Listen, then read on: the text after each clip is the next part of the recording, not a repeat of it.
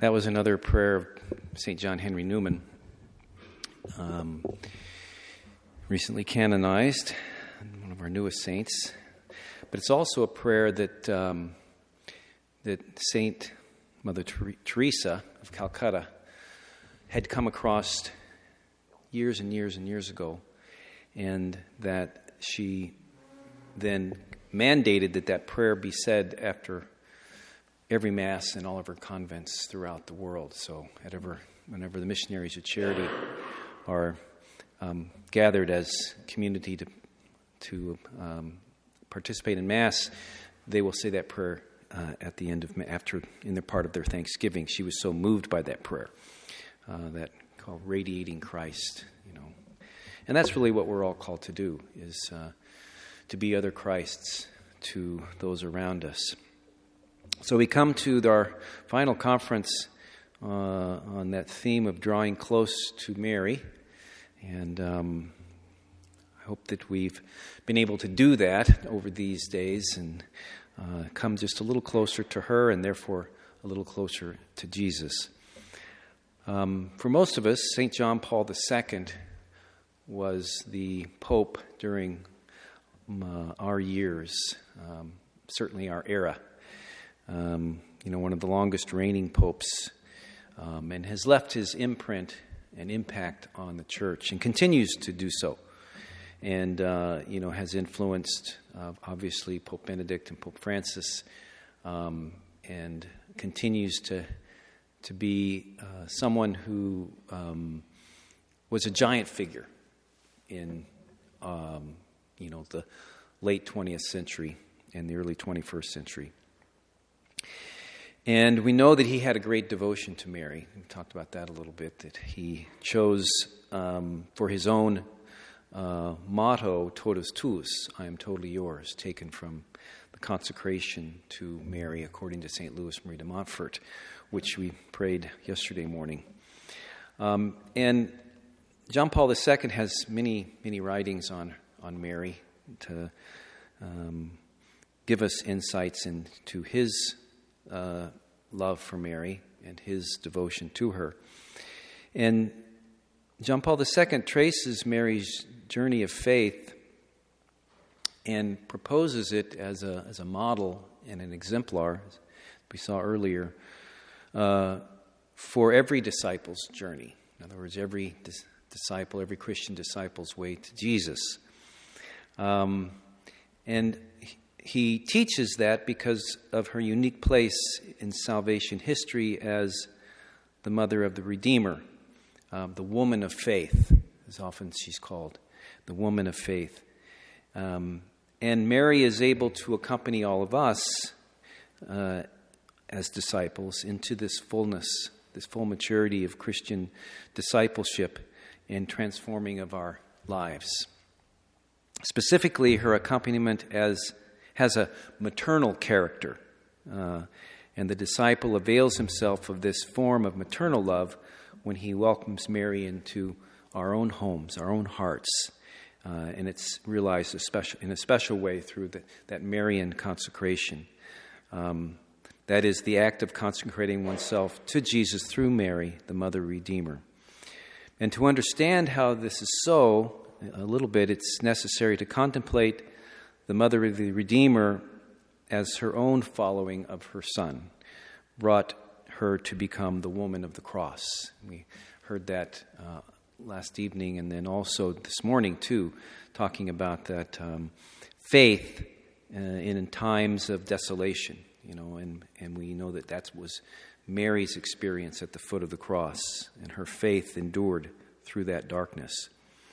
And I think St. John Paul II sees Mary's spiritual journey in terms of a peculiar following of the Lord, a unique following of the Lord.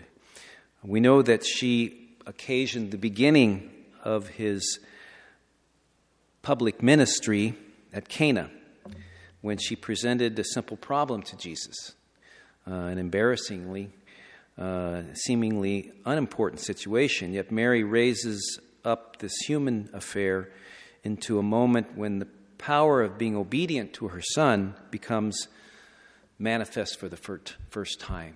She says, "Do what he asks. Do what he tells you. And the excessive amount of the water become wine in that first miracle at Cana is a sign of jubilation and joy that expresses those who are obedient to Christ and what he brings, that fruitfulness. Obedience to Christ, in other words, leads to abundant joy, a joy that eclipses every earthly humiliation.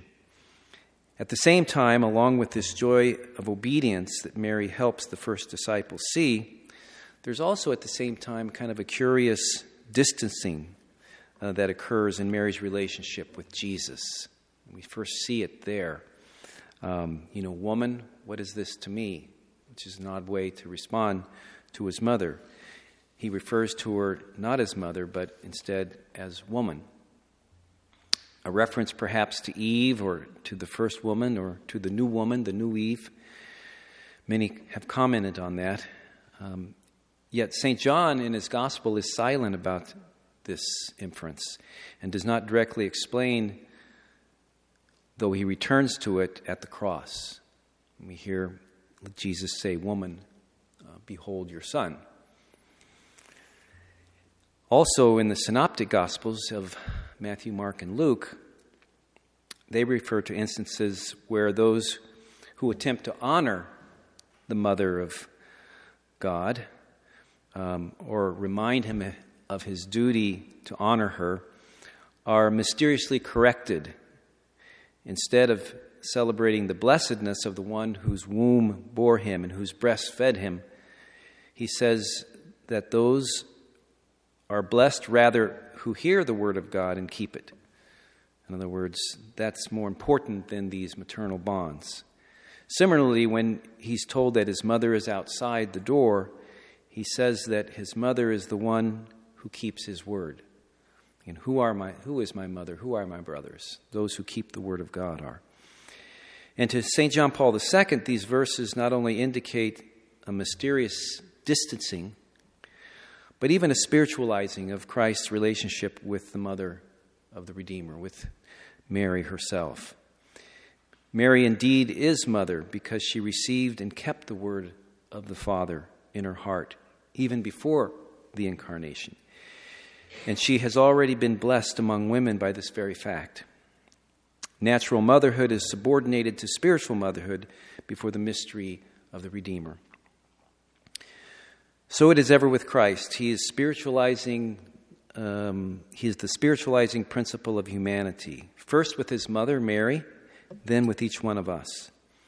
If we are drawn to the woman of the cross, we are also drawn to this mystery, this spiritualizing mystery, a mystery that causes us to suffer something of an absence of Christ as we grow deeper in our prayer. And we saw that this morning in those examples of St. Mother Teresa, of St. Therese of Lisieux, of many of the great saints who drew close to Mary and experienced that distancing. The end of this spiritualization of humanity is a transformation of our human existence that actually participates in the very life of the Holy Trinity, the mystery of God's love. This perfect unity of creature and creator coincides with the ultimate end of the divine economy. It is the mystical life. Drawing close to Mary baptizes us in this same divine life. How is this mysterious distancing of Christ from his mother related to this principle of spiritualizing humanity? Our natural way of being and the relationality that goes with it is all subject to sin and death. Nonetheless, it has the potential to be raised above itself because of all of this. All of our human relationships are part of our divine image and likeness to the Blessed Trinity. Those eternal relationships are the sources of all goodness, wisdom, and beauty in the world. And yet our natural way of life remains a very imperfect echo of the symphony it has been created to manifest to the world. As long as we are limited by these natural relations, we are not able to bear the divine act unleashed in our humanity. Accordingly, God must lead us on a journey away from what is familiar, comfortable and convenient for our natural powers, that they might be exposed to what is not familiar, not convenient, or not comfortable. God's divine action is not a convenient or familiar part of human experience. It is above our created capacities. Yet what is above and unlimited has become into what is below and limited. God must free us from the limited, the convenient, and the comfortable, so that we might know this new fullness and this new life and meaning. As he begins this work, the ways that we have grown accustomed to him working in our lives, his operations through normal life, circumstances that seem somewhat advantageous for humans, he leads us beyond and draws us deeper and higher and further. And we leave behind what is earthly in our pursuit of him who seems to have removed himself from our natural consolation, so that he may draw us into a new spiritual consolation, a new fruitfulness. And this drawing us up and in spiritualizes our existence. What is natural is left behind. Our lives are supernatural, above the natural. Drawing close to Mary means to avail ourselves of this divine action.